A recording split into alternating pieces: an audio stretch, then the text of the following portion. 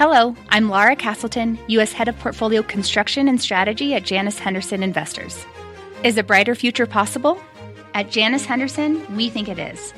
For 90 years, we've worked to help clients achieve superior financial outcomes and fulfill our purpose of investing in a brighter future together. We know that this means our thinking and our investments are helping to shape millions of brighter futures for the next 90 years and beyond. To learn more, go to janushenderson.com. I'm Melissa Lee, and this is Fast Money. Tonight's trader lineup: Karen Finerman, Tim Seymour, Dan Nathan, and Nadine Turman. Tonight on Fast, we're tracking the after-hours action. Shares of Uber, that stock turning lower as the earnings call got underway. We'll tell you what is being said about this quarter, plus a vaccine smackdown. The COVID vaccine makers taking a big hit as the White House says it supports waiving patent protections. We'll dive into the fallout. And later, Peloton plunges, the stock dropping 14.5% today as the company recalls all of its treadmills. Peloton reports earnings tomorrow morning. We've got your setup. But first, we start with the big breakout in big energy. Check out the XLE Energy ETF, rallying more than 3% today. It is now up more than 6.5% over the past month. Tom Lee was on our show last night, pounding the table on the sector. I think the entire energy complex is a buy. Just OIH, for instance, could almost triple, up 250%, and a move to oil that is really in line with the Goldman target of $80 oil. So I think energy is really one of the best risk rewards right now. And it is the ultimate reopening trade. Do you bet big on oil here, Tim? I do. I have, and I will continue to. I mentioned last night after Tom's comments. So my basket would be Schlumberger, EOG, and Chevron. So first on Schlumberger, who just reported 2 weeks ago, roughly, said that they're seeing their international business begin to inflect higher. That means also pricing. The fact that these guys are continuing to, balance kind of innovation and technology in the sector. The last time Brent closed above $68 pre-COVID, Schlumberger was a $39, $40 stock. So the conditions are significantly better in the outlook for their core business now before they were in February of 2020. EOG, which is maybe one of the best kind of long-term balanced upstream plays, just announced, and this is something people need to watch for a lot of the oil companies. They actually have a $360-something million derivatives loss hedging Brent exposure and on an expectation that prices weren't going to be here. And I think this is an industry issue others will also bring forward. And I think on the short term, it pushes back on an earnings profile and free cash flow at this current level of Brent. But overall, I think one of the highest quality names in the space, and Chevron, to me, has proven to be the best integrated operator over the last few years and a name that I remain long. Yeah, Tom was specifically singling out OIH, which, of course, is different from a lot of the big integrateds. Nadine, how would you look at the energy sector, particularly if we do see oil go to 80 as is embedded in Tom's forecast? No, I agree with Tim. We've been long-term energy players. I think some of my fast picks were BP and Cheniere. Although right now for the XLC, it's about a 4% implied vol premium. Given the run-up, we're trimming a bit here. So it's not to say you, on an intermediate term, you can't make some money.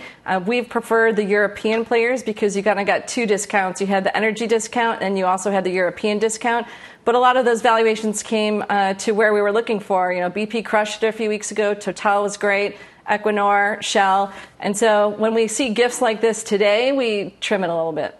What happens when you unlock the door that's been locked for a year, Karen, and you let everybody out and everybody wants to jump on a plane or jump in a car? I mean, if you believe the narratives, right, that the airlines are telling us in terms of the snapback in demand for travel, albeit mostly leisure at this point, maybe slow to come business travel, if you believe the narratives that the car companies are telling us in terms of chip shortages and the extreme demand for autos, don't you also have to believe the energy story, or are they not necessarily connected?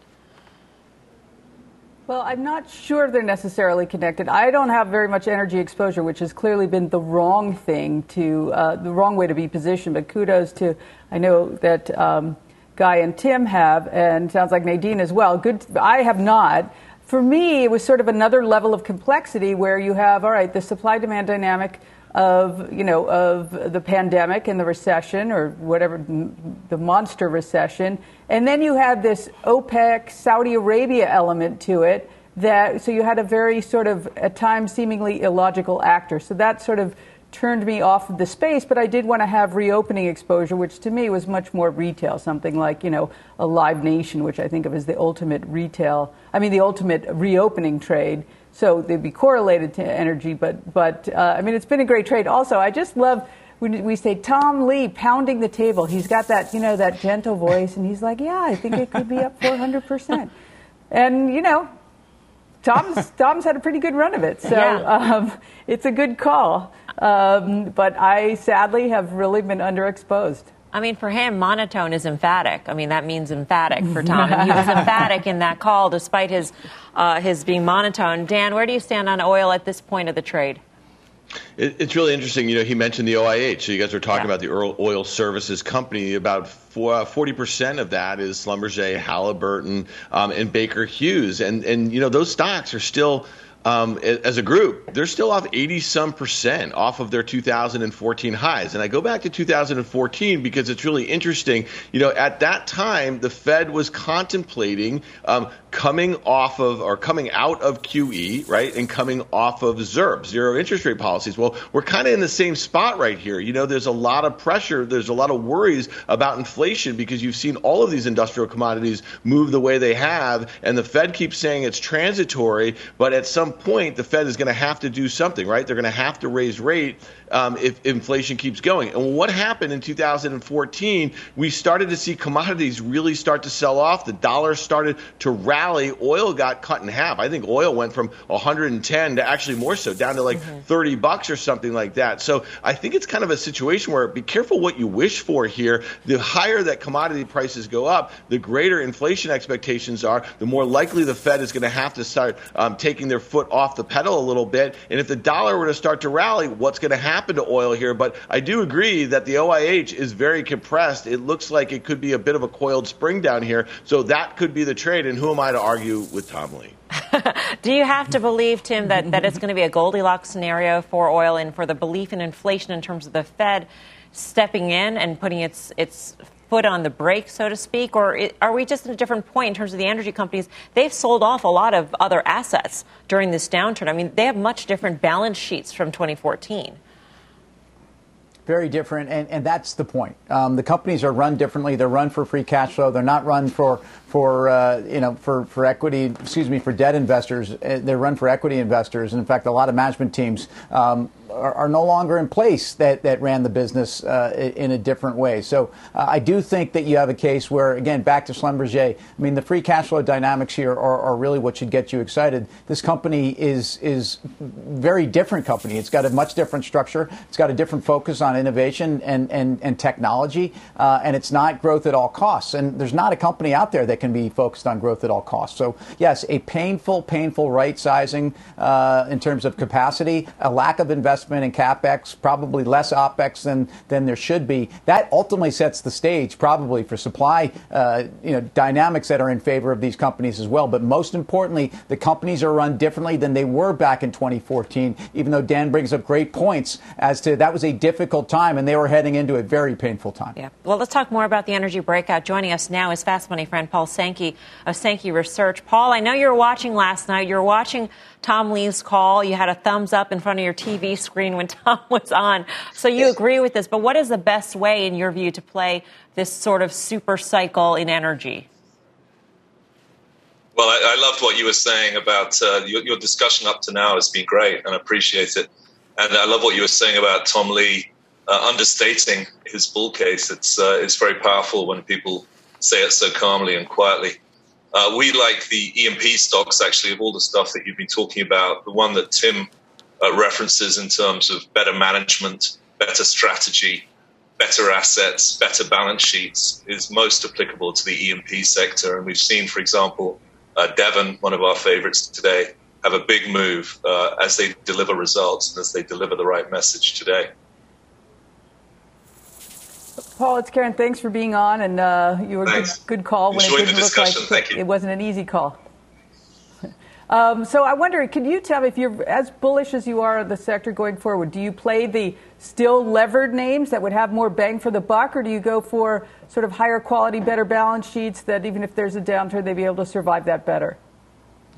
Well, that's a great question. And the way we've played it is cash return. What we're saying is, look, there's no trust here. It's going to take time to build trust in owning oil and oil E&P companies after what you've put us through over the past 20 years. What we want is companies like Devon that announced a special today and pay me now and I'll ask questions later. Now, for the braver, obviously, the more bullish and levered scenario is to buy some very heavily indebted companies. A big example is obviously Oxy, because the pace of debt pay down that we're seeing is so rapid. So as you guys have referenced, and I would add a point, by the way, that what happened in 2014 was very heavily related to Saudi strategy, which is totally different at this time. Saudi is exerting a lot of discipline on the market, whereas in 2014, they got into a market share situation that was very negative for the market. That's the big difference, in my view, between 2014 and now. But in terms of the levered names, what we've seen is some staggering debt pay down in the past quarter or 2 quarters. And the point here is that this industry basically breaks even at $55 a barrel, maybe 50 across the board. And so the difference between $55 a barrel Brent, 50 WTI, say, and what you're seeing on your screens right now, which is really 70 Brent, is all free cash flow. And so what we've really been surprised by across the board, I think, is how strong the oil price is. When it comes down to it, it's about the oil price. But then we're applying this better strategy, and that's making the sector, which, as Tommy says, is under-owned, look like it's going to have a really powerful seasonal run. Normally, we're going to get a seasonal run here into driving season anyway. It's a pretty powerful combination of effects that we're looking at. So you can buy them all, basically. Hey, Paul, it's Tim. Thanks for joining us. So we're largely been talking about a bottom-up story and companies that are better run, but you just started to talk a little bit about the top-down, which for at many moments in history, the oil and the energy trade for the bottom-ups has been a top-down trade. What is your call on OPEC, on the resolve within OPEC, OPEC plus that relationship, the relationship with the U.S.? Will this hold together? Because the confidence in compliance has been a lot to do with oil prices holding here before the demand actually pulls the market higher. Yeah, and what we've had here is total leadership from Saudi. They're very much enjoying being the central bank of oil. They're the only central bank globally that's tightening, not loosening. And what they've seen is a really dramatic win in terms of having to produce less oil but actually have higher revenues. So everything's really going great. This past couple of weeks, we had an OPEC meeting that actually ended before it started. That's the extent to which they had made a decision before the official meeting even started. So at the moment, the OPEC situation looks very powerful. And as you know, there's going to be a very strong demand story here this summer, led by the U.S. We've got a situation here where Iran is probably exporting 1 million barrels a day, Libya's exporting, and India's not consuming. So you can get to a pretty powerful bull story here for oil, to the point where you start worrying about going too far to the upside, especially at this time of year when we're heading into summer, coming out of COVID. It's pretty powerful right here. Paul, before you go, I do want to check in on some of the bold pairs trades you announced on this show. We got to do it. August 25th, 2020, you said to sell Apple by Exxon. That has worked out pretty nicely. Apple's up 2% versus Exxon's gain of 44% since then. January 20th, 2021, you said sell Tesla by EOG. Tesla's down 20%. EOG is up 28%. So what's your latest pairs trade, Paul? I think about a month ago I came on and said buy refining. I said I was uncertain, but buy refining. So let's throw that one in there. And then I keep saying I'm going to retire. This is just too good to be true. The one that we talked about maybe was the Toto. We're very pro the energy transition. We're very pro electric cars. We want all this to happen. It's for the better of all of us. But the Toto valuation is like the internet bubble. All of this stuff is wildly overvalued, and most of it's not going to deliver. In the internet bubble, what you saw was a couple of stocks, Amazon, Apple, Microsoft, were great stocks to buy then, even at the top. But the vast majority of them were a horrible story. And many of the ones that worked, the Facebooks, the Googles, etc., didn't exist in the bubble. And that's really what we're looking at today, a very, very overvalued situation with an excessively low cost of capital. And the best grab bag of all of that is ARKK. I think it's a short. And on the other side, I think you're long the XLE or the XOP. So we're going to short ARK and we're going to go long XOP, EMP. And we've got that on let's call it a 3-month time frame. All right. Melissa, thanks for retweeting me, by the way. I must also mention my Twitter friends. You must join our Kenny Lay's roll call on Friday night at 8 p.m., the Twitter Rager. That sounds kind of dangerous. I'll think about it, Paul. Thanks for the invitation, Paul Sankey. Thanks, guys. Research. Just quickly, Nadine, would you put that pair straight on? I would not. I just think that you've seen tech pretty soft. Energy, obviously, it's been rallying for a while. We've been owners here, but we're trimming a little bit now. Doesn't mean in the intermediate term you can't make money on that pair trade, but not after a few down days in tech. That's not the day you put that trade on. So I'd be pretty careful when I put it on and then take it off pretty fast. All right. Well, we've got an earnings alert on Uber. The stock is sitting right now at after-hour session lows. The company's conference call is underway. Let's get to Deirdre Bosa with the details. Depot. Melissa, shares, they turn negative on guidance. CFO Nelson Chai said on the earnings call that Uber's mobility take rate is expected to decline around 20% in Q2 due to more driver incentives.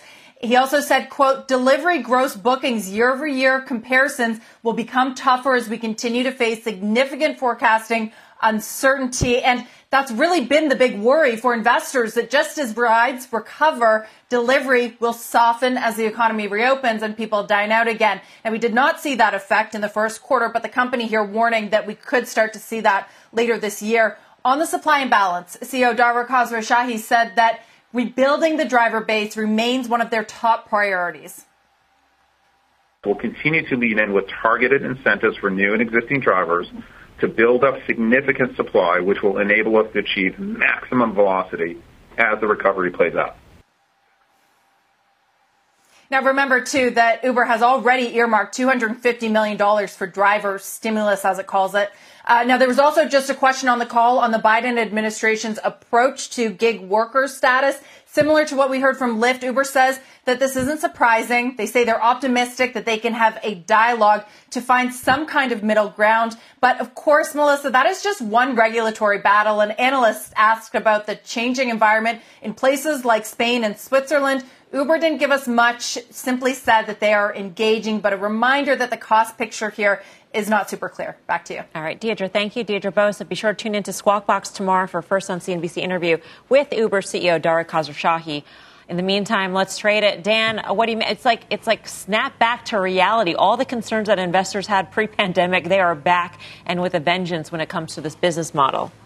So, Mel, it's really too bad that Guy is not on the show tonight because you just used a Marshall Mathers lyric. That's what he likes to call the M&M there. Snap back to reality. There you go. Well, here's the deal. I mean, this stock, gapped from $35 to $50 on the week that we got the news about vaccines back in November 6th, 7th, 8th, 9th, that little period post-election. And what has it done since then? Well, it started trading higher. It was making a series of higher highs here. People were getting excited about that deliveries business and then their kind of guidance that they gave earlier in the year about their path to profitability. But with the stock below 50 right now, Mel, it's trading right where it was after those vaccine announcements. And I think that, we're seeing investors be a little more picky about money-losing companies and the valuations they're willing to pay. This company is expected to do close to $16 billion in sales, but net income loss of about $2.8 billion on a GAAP basis, $1.5 billion adjusted. So maybe we're just at a point here where the market is not far from all-time highs. We're pricing in the other side of the pandemic clearly here in the U.S. And then we're going to think about what do these comparisons look like and what does that snapback look like from that rides to Uber Eats back to rides as the focus here. They're still losing a lot of money. Yeah, I mean, before the concern was always how little money they were taking from each ride, they were making off of each ride. And here with the driver shortage, it sounds like they could be making even less or that would also be pressured. So, Tim, how do you view a company like Uber, especially versus a Lyft where you don't have the sort of the potential drag from the delivery side of the business? Well, look, I like Uber over Lyft, and I'm sure I said this last night. So, the fact that this conservative guide talking about the uncertainty of the consumer recovery, I mean, none of this is a surprise. I will say, when a company talks about being adjusted EBITDA positive in the second half, adjusted EBITDA almost means nothing to me. I want to hear about truly being EBITDA positive and profitability. Adjusted EBITDA to me is something I'm used to hearing about in emerging markets and cannabis and places where companies struggle for profitability. So I don't love that. Dan's right on the chart too. This is not a great chart after breaking out. In fact, it's downward sloping here a hair, and I think let's wait and see how this trades. But I love the investments they're making into transportation as a service. I love the fact that they, I think, have built a significant amount of investment and moat into some of the logistics and ERP, more so than anybody else in the space. And I think ultimately that will pay off. So I think in the longer term, there's no question this is the one I want to own. All right. Coming up, GM cruising higher after posting a record quarter for earnings. We'll break down what it means for the rest of the automakers. And speaking of earnings, shares of PayPal and Fastly both on the move after posting their latest quarterly results. We'll give you the numbers. Much more Fast Money right after this.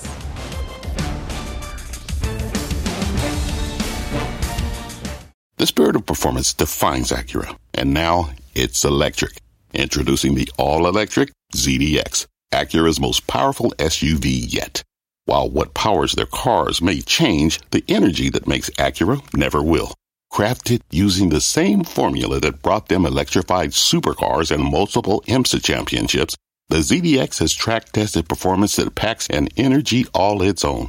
With a premium Bang & Olufsen sound system and up to 313-mile range on a single charge, and a Type S variant with an estimated 500 horsepower, the ZDX is everything they said electric could never be. It was built with the driver in mind, just like Acura's been doing since the beginning. We could talk all day, but the only way to experience this electric performance is to drive it yourself. Unlock the energy and order yours at Acura.com. Wouldn't it be great to have all your investment and retirement accounts in one place? Yahoo Finance, our sponsor today, makes it easy. I use it to put my investment account and 401k accounts into one hub and get expert tips that help me confidently manage my money. For more than 25 years, Yahoo Finance has been the brand behind every great investor. Whether you're a seasoned investor or are looking for that extra guidance, Yahoo Finance gives you all the tools and data you need in one place. They're the #1 finance destination, producing a holistic look at the financial news cycle, including breaking news, original editorial perspectives, analyst ratings, independent research, customizable charts, and so much more. Securely link your brokerage accounts for a unified view of your wealth, including 401k and other investments. A comprehensive perspective is what sets apart great investors, and it's how Yahoo Finance ensures you have the insight to look at your wealth in its entirety. For comprehensive financial news and analysis, visit the brand behind every great investor, yahoofinance.com, the #1 financial destination, yahoofinance.com. That's yahoofinance.com.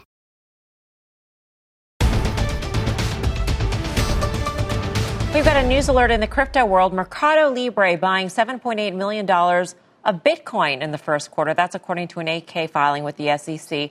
It is now the latest public company to put some Bitcoin onto its balance sheet. This has broader implications. Of course, it joins Tesla. It joins MicroStrategy. Tim, is this meaningful for a name like Mercado Libre? Well, when you consider the business they are in, and they are an Amazon of Latin America of sorts, and clearly online e-commerce, and to the extent that they can make the claim that they want to give their customers a chance to actually transact in Bitcoin and in digital currencies, I think is important. How much of it's speculation, I don't know. I mean, if you look at their numbers overall, they actually announced a small loss, but their year-over-year adoption was up 120-something%. To me, again, they are one of the great e-commerce stories. It is a high-growth company. This announcement, I've kind of shrugged a little bit at these announcements from every other company. I'm not going to get terribly excited about this one. I think the company, however, has had an incredible run, is very well positioned in Latin America in e-commerce. So I like that. Yeah, by the way, James McDonald, fast money trader, fast pitched this one not too sure long did. ago. According to the disclosure, it is in the indefinite lived intangible assets column of the balance sheet, and this is part of their treasury strategy for the quarter. Karen, just quickly, what are your thoughts on how they're treating it accounting-wise? Well, I'm guessing they actually don't have a choice, so that's why they treat it that way. But it looks to me like the move in the market cap after hours on this news is far greater than the holdings themselves of Bitcoin, which, whatever. Similar to Tim, I think people are a little too excited about it. I don't know that one can extrapolate that it needs to be re-rated now that they own $7.8 million of Bitcoin. Right. I don't really buy that, to be honest. We'll keep following this one. It may be great for other reasons. Shares of GM, General Motors, topping the tape after crushing earnings estimates. The car maker, I should say, also giving a bullish outlook, saying it expects to hit the top end of its 2021 profit range despite the global chip shortage. Morgan Stanley auto analyst Adam Jonas reiterating GM as a top pick today, saying the best has yet to come. Nadine, is the best yet to come? I mean, Mary Barra's done a great job. GM had phenomenal numbers. We still look for a few things. So what's coming, what's not known. We like plays that might have two layers of discounts. So again, we look a little bit more to Europe and into Asia. Europe in particular, I've talked about Renault, Porsche, VW.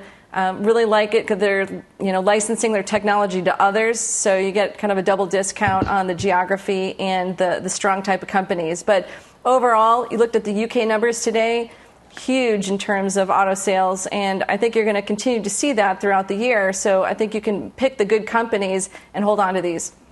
Karen, what was this crab walking thing that got you all excited mid-conference call? What's that? I just thought you guys should know that the Hummer can crab walk, which, I don't know in daily use that is necessary, but it's like, that's a kind of cool thing that's just kind of the thinking somewhat out of the box. But I really liked what they had to say today. I thought there were a few things that really stood out to me. One is about how they're going to run their inventory from now on. They talked about, lots being depleted of cars, and they used to run with a lot more inventory, but they're never going back to that. And that's great. That's great for free cash flow. They'll have so much less, tied up in inventory.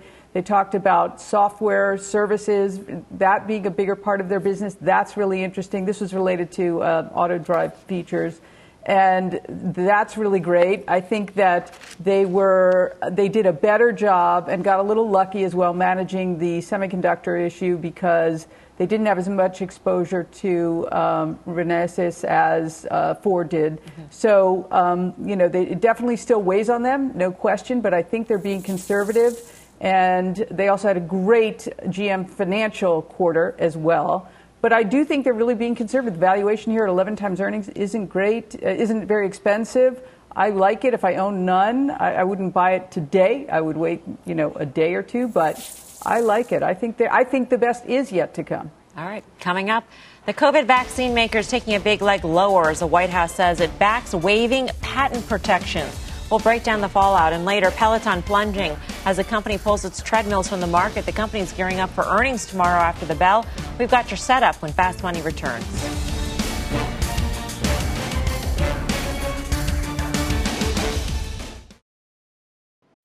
What's on the horizon for financial markets?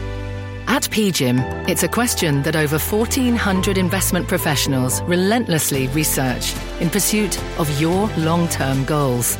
Specialized across asset classes, but united in collaboration, our teams provide global and local expertise. Our investments shape tomorrow, today. Pursue your tomorrow with PGIM, a leading global asset manager.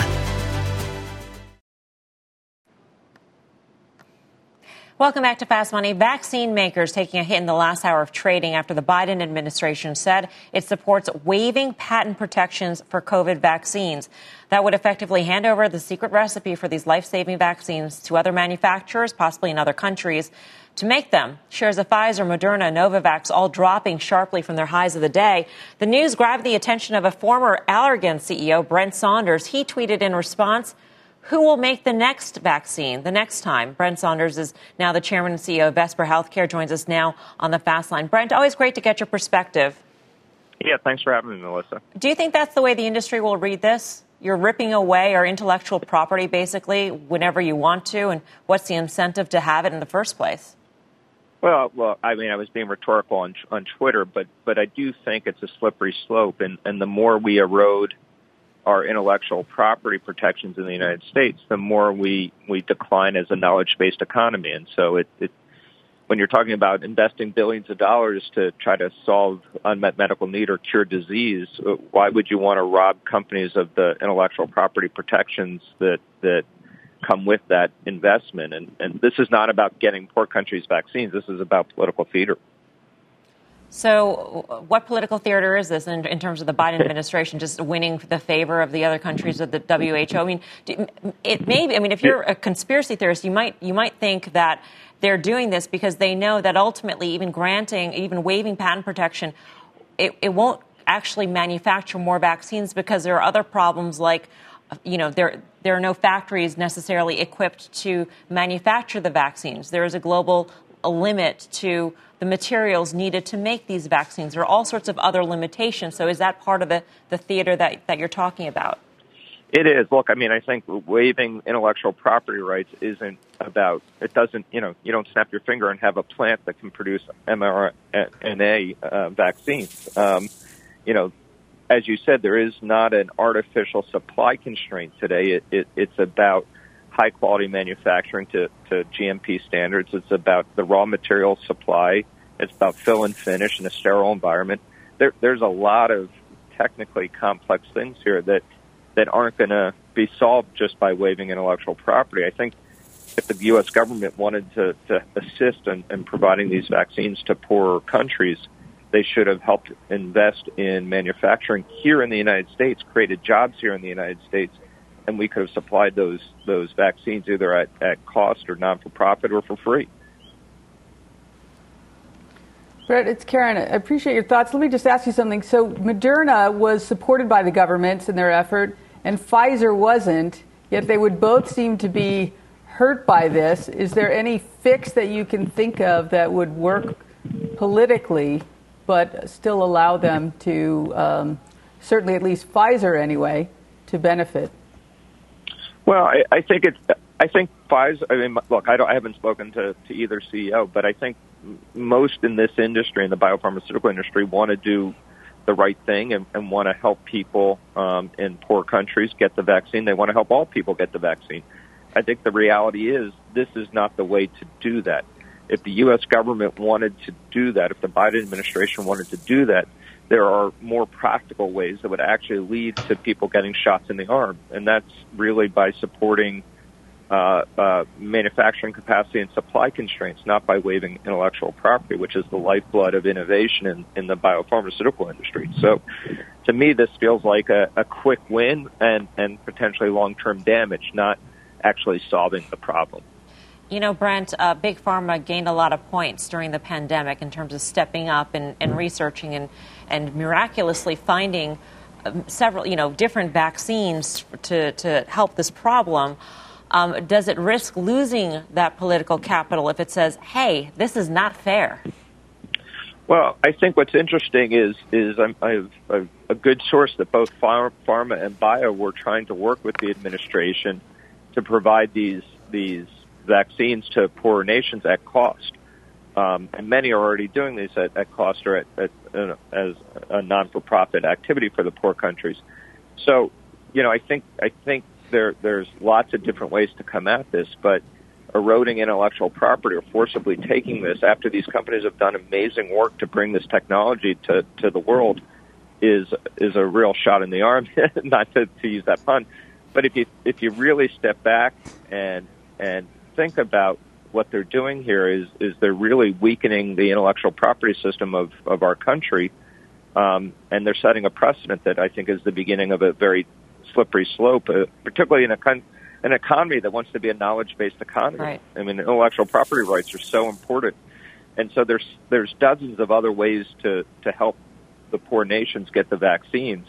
This is, frankly, in my humble opinion, not one that will actually cause anyone to get a vaccine, but to only hurt our country and its intellectual property protections. Right. And so it seems like it's just a misguided approach to trying to solve this when there's so many other ways to do it. And remember, 6 months ago, there were, 30 different vaccines in development? How many actually made it? It's a very high-risk business, right? We only have 3 approved in the United States, right? And there were 30 trying. And so that just shows you how risky this endeavor is and why intellectual property has to be part of the foundation. And plus, once you give away this technology, it's gone forever. It's not just for vaccines. It's for everything else this technology can be applied for. Sure. And so I think just, handing it over to the rest of the world is, again, a very slippery slope for our country. Brent, thanks so much for your insight. We appreciate it. Brent Saunders. Thank you.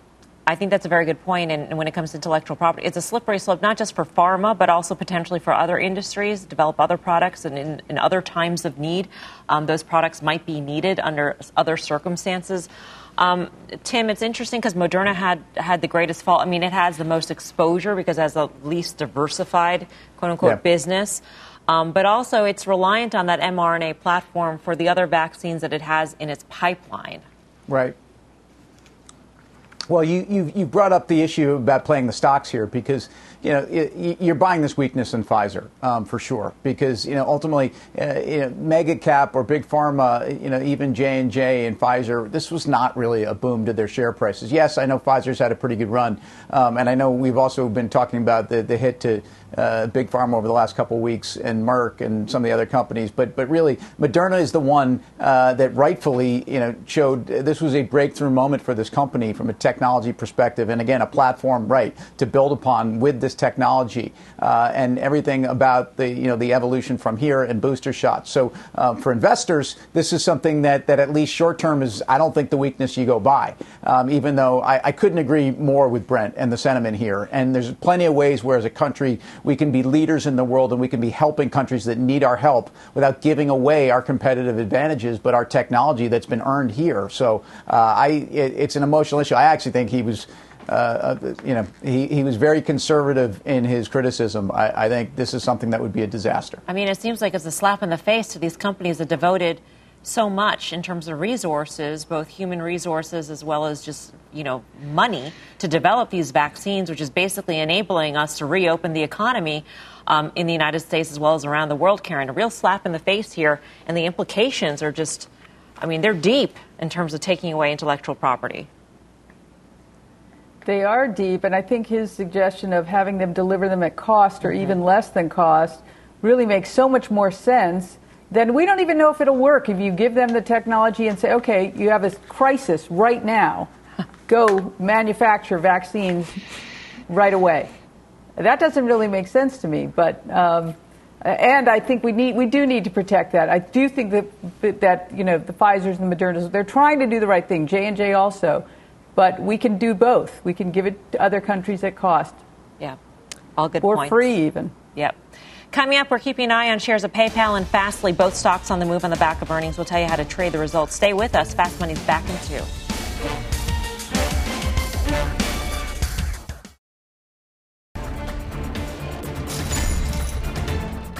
Welcome back to Fast Money. We've got a double earnings alert for you. PayPal and Fastly both on the move after reporting results. We've got full team coverage of both these names.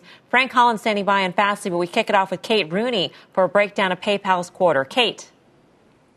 Hey, Melissa, that shift to digital payments boosting PayPal this quarter with a beat on the top and bottom line. PayPal says this was its best 3 months in its history as a public company. PayPal is upping full-year guidance on net new actives, total payment volume, revenue, and earnings. Stock's up about 4% here after hours. I did speak to CEO Dan Schulman just before the call started. He says it's not just online shopping that they're seeing. He expects that move to digital to happen even in person as we all go back to normal and the economy reopens with things like QR codes and mobile pay. Schulman also telling analysts on the call that a shift in consumer digital behavior, he says that will, quote, remain essentially unchanged in a post-COVID world. He also talked about strength in its buy now, pay later product. That's the big Affirm competitor, and the topic on everyone's mind, crypto. They didn't put out any specific numbers for Bitcoin trading, but Schulman did talk about central bank issued digital currencies. He says that they are having, quote, positive conversations with regulators on that topic. PayPal CEO also says he expects the company to top 400 million users by the end of this year. Melissa, back to you. Kate, thanks. Kate Rooney. Nadine, what's your take on the quarter? Well, it was a great quarter. They had 21% active account growth and total payment volumes of $285 billion. The expectation was about $265. Coming into the print, we were looking at 6-to-1 upside. The stock had an implied volatility premium of about 24%, so we like those types of odds.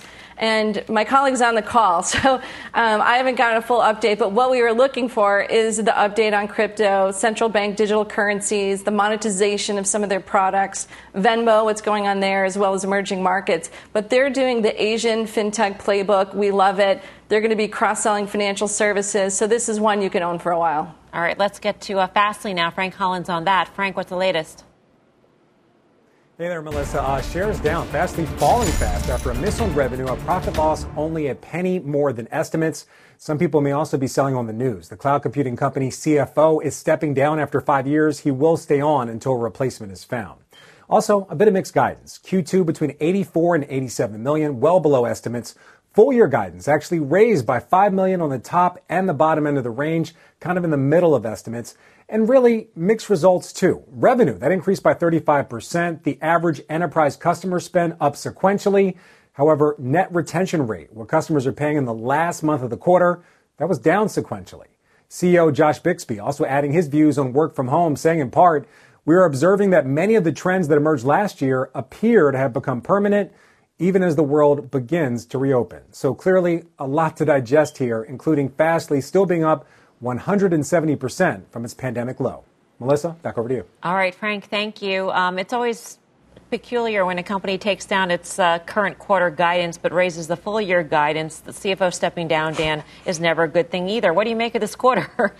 Well, I think these two stories are really interesting next to each other because PayPal is clearly a scenario where you've seen a massive acceleration of behavior that's never going away. And I think with Fastly, what you saw was a massive pull forward in a very short period of time. And now you're dealing with the decelerating growth. You're dealing with kind of some murky sort of guidance, and it's still coming into this day. It was trading at 17 times sales, so there was never going to be able to grow into that valuation. So I just... Listen, we've been talking about a lot of these names. I think Zoom, you saw Peloton today, we're going to talk a little bit about. I think a lot of these pandemic winners, so to speak, are one bad headline away from this sort of like cratering action because a lot of people have been hanging on and these stocks have not been going anywhere. They've been massively underperforming the market over the last, let's say, 3 to 6 months or so. A lot of these are down 30, 40, 50% from their highs in the last year. So to me, I think you really have to be careful with some of these high valuation names who've seen pull forward and now are going to be facing deceleration. Yeah, speaking of that bad headline, coming up, we're going to talk about that bad headline that has sent Peloton shares down 14%, more than 14% today as the company is pulling its treadmills from the market. We'll break down the full fallout when Fast Money returns.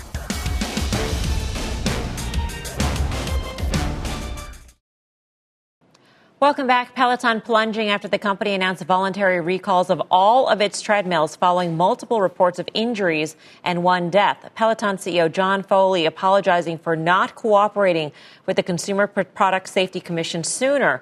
Peloton dropping 14.5% today. This seems to be a major reversal from the company, Karen. And I think what is even more interesting is that there are actually two separate recalls. The Tread Plus is for that issue of pulling things underneath it. The recall of the Tread is because those touch screens have been known to either disconnect or completely fall off the treadmill. So there are a couple of manufacturing issues that need to be resolved here.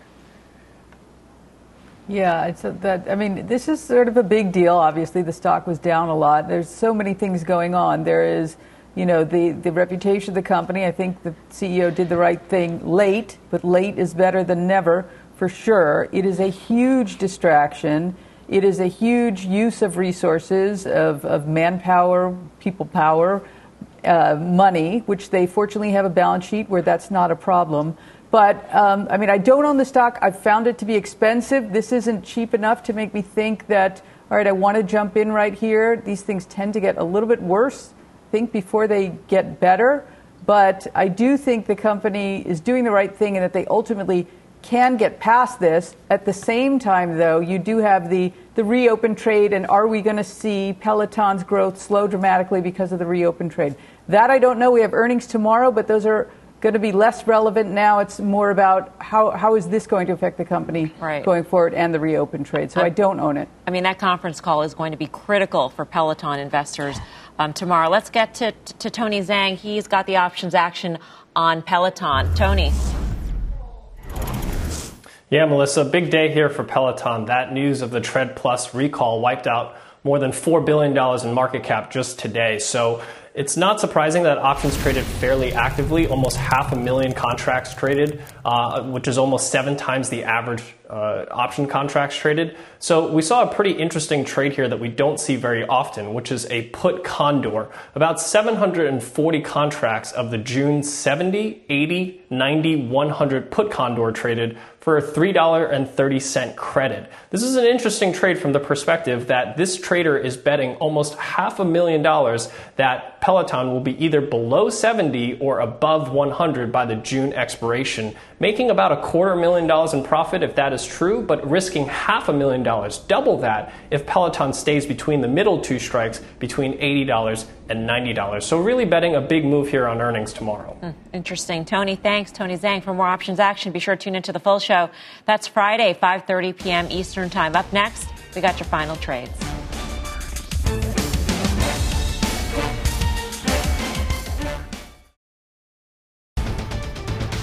For your breaking news, let's get to Kate Rooney. Kate. Hey, Melissa, we've got some news out from the DOJ about the IRS essentially looking to seek records for Bitcoin holders. This is a court in California issuing a John Doe summons. That's essentially an investigative tool for the IRS to get the identities of certain taxpayers. It's for 2 companies, Payward and Kraken, which are both San Francisco based. A quick quote here from the acting assistant attorney general. Gathering the information the summons approved today is an important step to ensure cryptocurrency owners are following the tax laws. Anyone transacting with cryptocurrency must meet their tax obligations. So this also has to do with people transacting with $20,000 or more worth of crypto. So yeah. All right. Back to you guys. Particularly pertinent in a year where Bitcoin has had its run. Thanks for watching Fast. Post the final trades on Twitter. Mad Money with Jim Cramer starts right now. CNBC has quick and easy to understand business news updates at the open, midday, and close every weekday. Markets, money, and more from Wall Street to Main Street. I'm CNBC's Jessica Ettinger. Follow and listen to CNBC Business News Updates wherever you get your podcasts.